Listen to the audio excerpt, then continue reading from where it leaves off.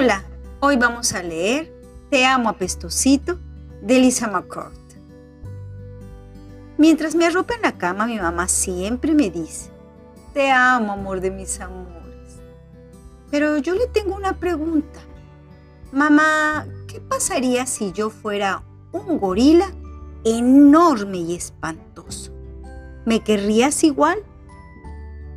Mi amor, si tú fueras un enorme y espantoso gorila, yo te haría un delicioso pastel de bananas y te diría: te amo, mi gorila enorme y espantoso.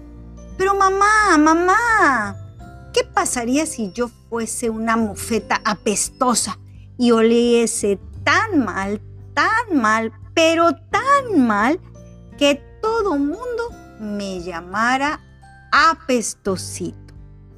¿Me querrías entonces, mamá? Entonces, mi amor, te daría un baño con burbujas perfumadas y te frotaría con un suave jabón de tomate.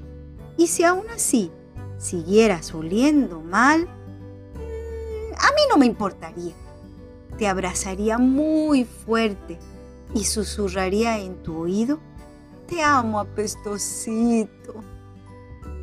Ok, mamá, ¿qué pasaría si yo fuese un enorme cocodrilo con dientes grandes y afilados y pudiese arrancarte la cabeza de un mordisco?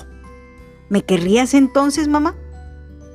Entonces, mi amor, te compraría un cepillo de dientes más grande para tus enormes y filosos colmillos y me aseguraría de que los lavaras cada noche para que estuviesen fuertes y sanos. Y si te doliera la garganta, no tendría miedo de meter la cabeza dentro de tu gran boca para revisarte. Y te diría: te amo, mi cocodrilo grande y peligroso. Pero mamá, a ver, ¿qué pasaría si yo fuese un terrible dinosaurio carnívoro, con las garras tan afiladísimas que por las noches rompiera las sábanas a tiras mientras estuviese durmiendo? ¿Me querrías entonces, mamá? Entonces, mi amor, te haría una montaña de hamburguesas para comer. Te arroparía con las sábanas recién remendadas y te diría: te amo, mi dulce y terrible dinosaurio. Ay, mamá. Ok, pero a ver, ¿qué pasaría si yo fuese un monstruo del pantano? Y además tuviera el cuerpo envuelto en algas pegajosas ya muy malolientes. Y nunca podría dejar el pantano porque me moriría. ¿Me querrías entonces, mamá?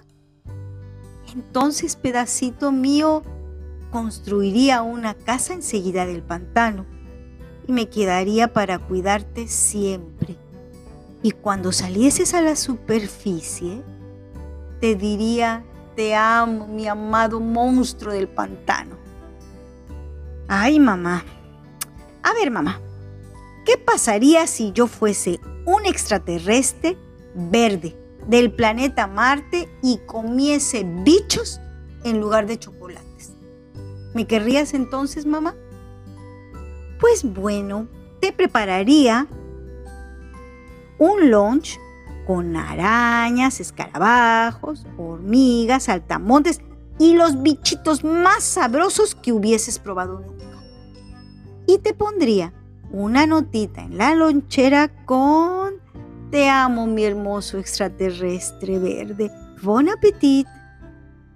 Pero mamá, a ver, ¿qué pasaría si yo fuese un cíclope y tuviese un solo enorme, gigantesco ojo justo en la mitad de la cabeza?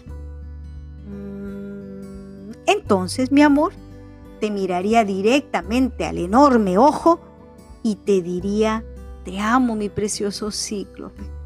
Te cantaría: arroró mi niño, arroró mi sol, arroró pedazo de mi corazón. hasta que tu párpado gigante se fuera entornando poquito a poquito, hasta que se cerrase del todo y te quedaras dormido.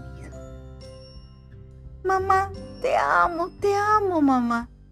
Yo también te amo, mi cielo.